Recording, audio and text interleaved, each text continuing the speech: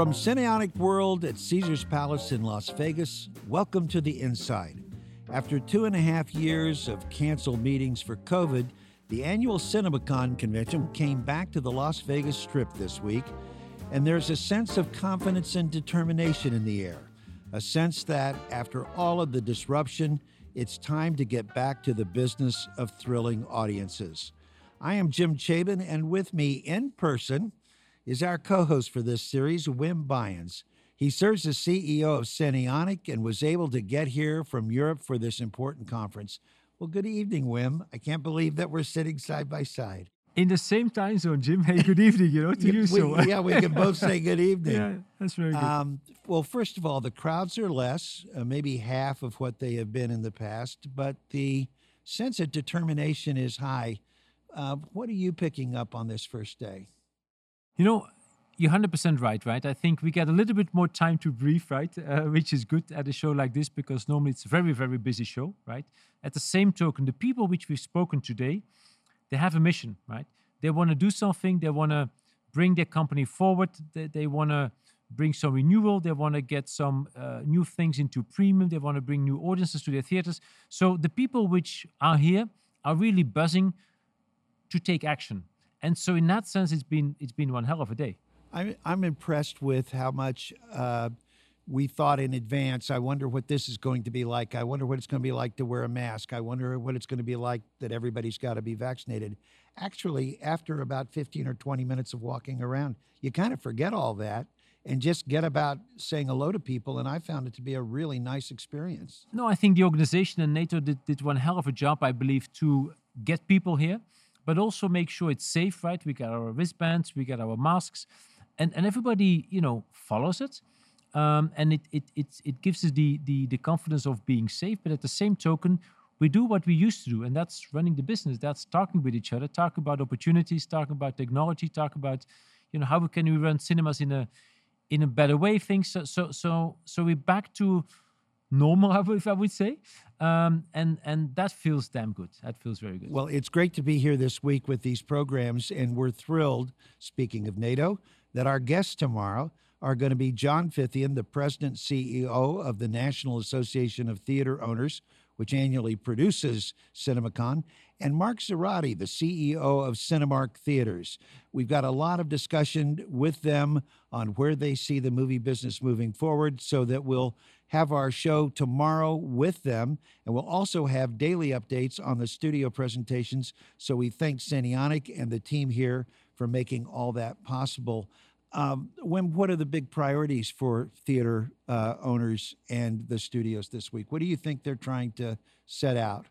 Well, I think it's like I said, the people are coming here, and the people we've spoken with, I mean, they all want to move forward, right? They know that COVID is maybe not 100% behind us, but we really want to look at what do we do tomorrow, and how do we create more resilience in the industry and get people back to the theater. And getting people back to the theaters means that the theaters need to be open, right, which is fundamental, and we need to have a strong lineup of content. And those are the two things which are critical, I do believe, of making sure the industry can be back on the road again. Adam Aron said today in his talk that the key to that is vaccinations, and there is progress on the increase in vaccinations around the world, but especially in North America. So that's encouraging. And then speaking of the movies, we've seen 3 studio presentations so far. And for our listeners, let's set the stage. For this week, the Coliseum concert venue here at Caesars Palace, which is usually home to Elton John or Morrissey, it's converted into become a massive 3,000-seat movie theater using, among other companies' technology, CinemaCon.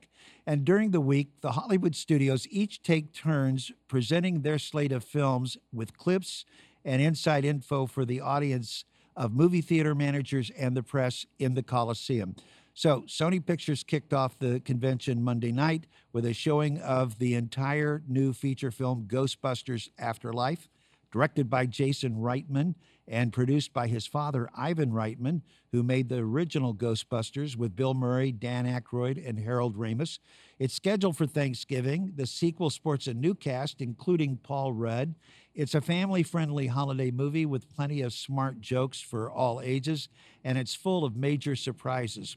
It was a big hit with the audience here in the Coliseum on Monday night.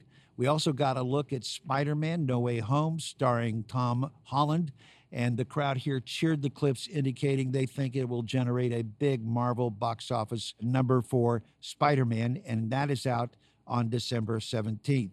Then this morning came MGM's presentation. The highlight of the course was the James Bond and No Time to Die.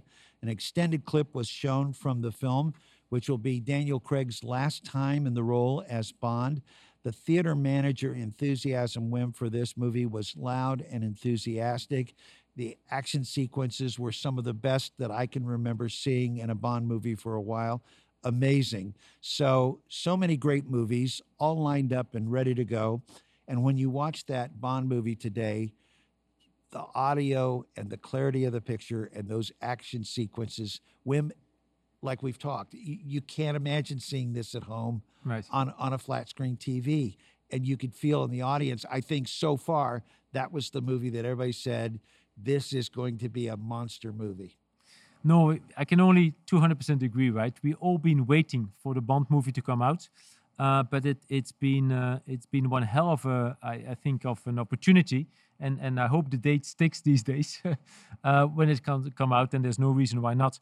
But I think it's going to be a big hit, and it's going to be a big hit in all markets, right? So it's a movie I think which will do well internationally as much as domestic, and that's also important, right? We need strong titles which can hit the domestic market, but also can hit the international market well. And this one, I think, can do the job. People have been talking a lot about streaming, and I think if nothing else, the whole topic of what role streaming has played in the last year, it underscores the value of going out to the movies, because there's an intensity to these experiences, and it is in the Coliseum with all the managers from the theaters. Right. You have this experience that almost underscores the value of what cinema does.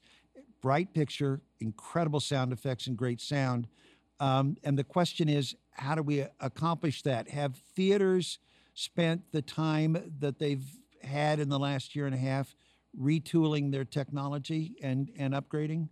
Well, I think, to be honest, in a time like COVID, we can't expect the theaters to, at one time, being challenged financially, right, and their cash flows and so on, and then at the same time go into a big refresh, right? So I think that we're going to have to give them time to do so. Now, when I see that today, a day as today, and at this show, we got what I would call leaders, cinema chains, which are really thinking about how to catch up on, let's say, the year and a half where it was hard to move, right? And how can they plan financially? I think there are some opportunities, especially domestically. The SVOD money is one of the opportunities for some of the chains.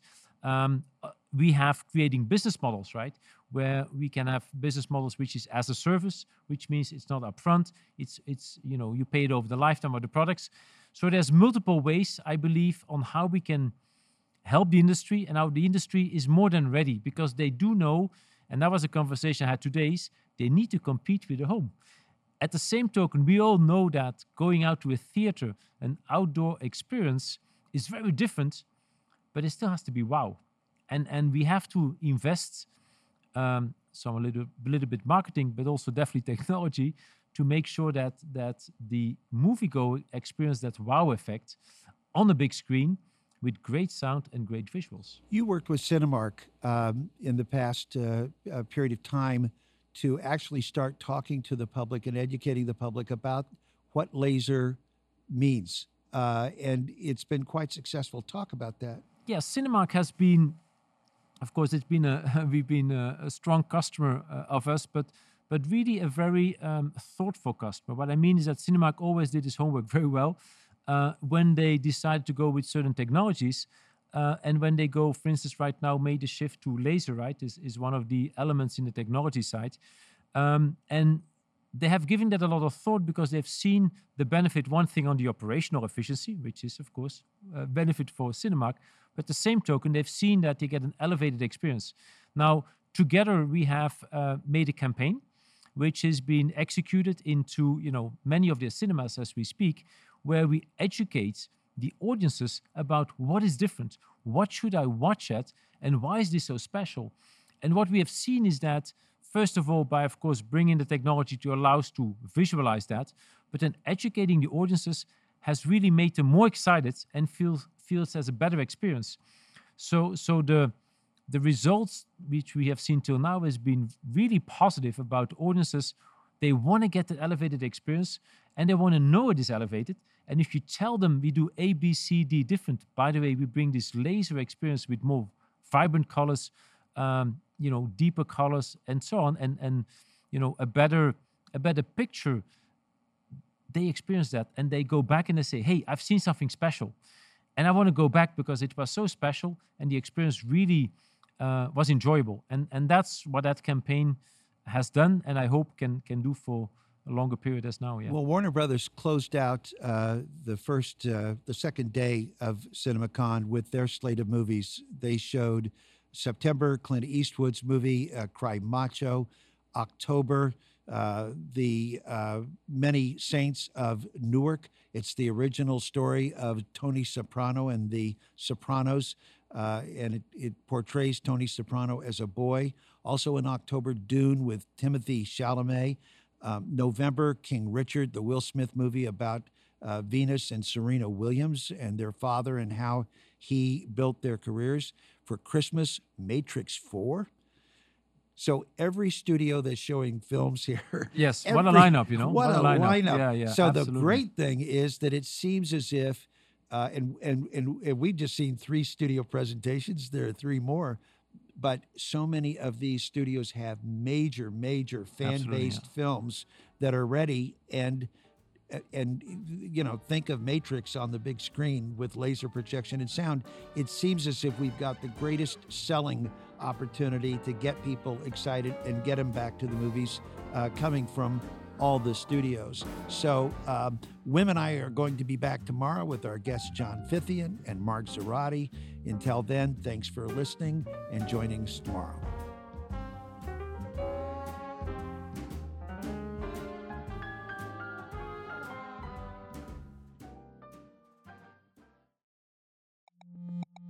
The Insiders is proudly presented by Cinionic. Cinionic's future-ready enhanced service and technology solutions provide compelling cinema experiences, peace of mind, and financial flexibility. Today, with more than 90,000 projectors installed globally, over half of the world's cinemas are illuminated by Cinionic. Visit Cinionic.com and discover why theaters look to Cinionic to provide the solutions of tomorrow today.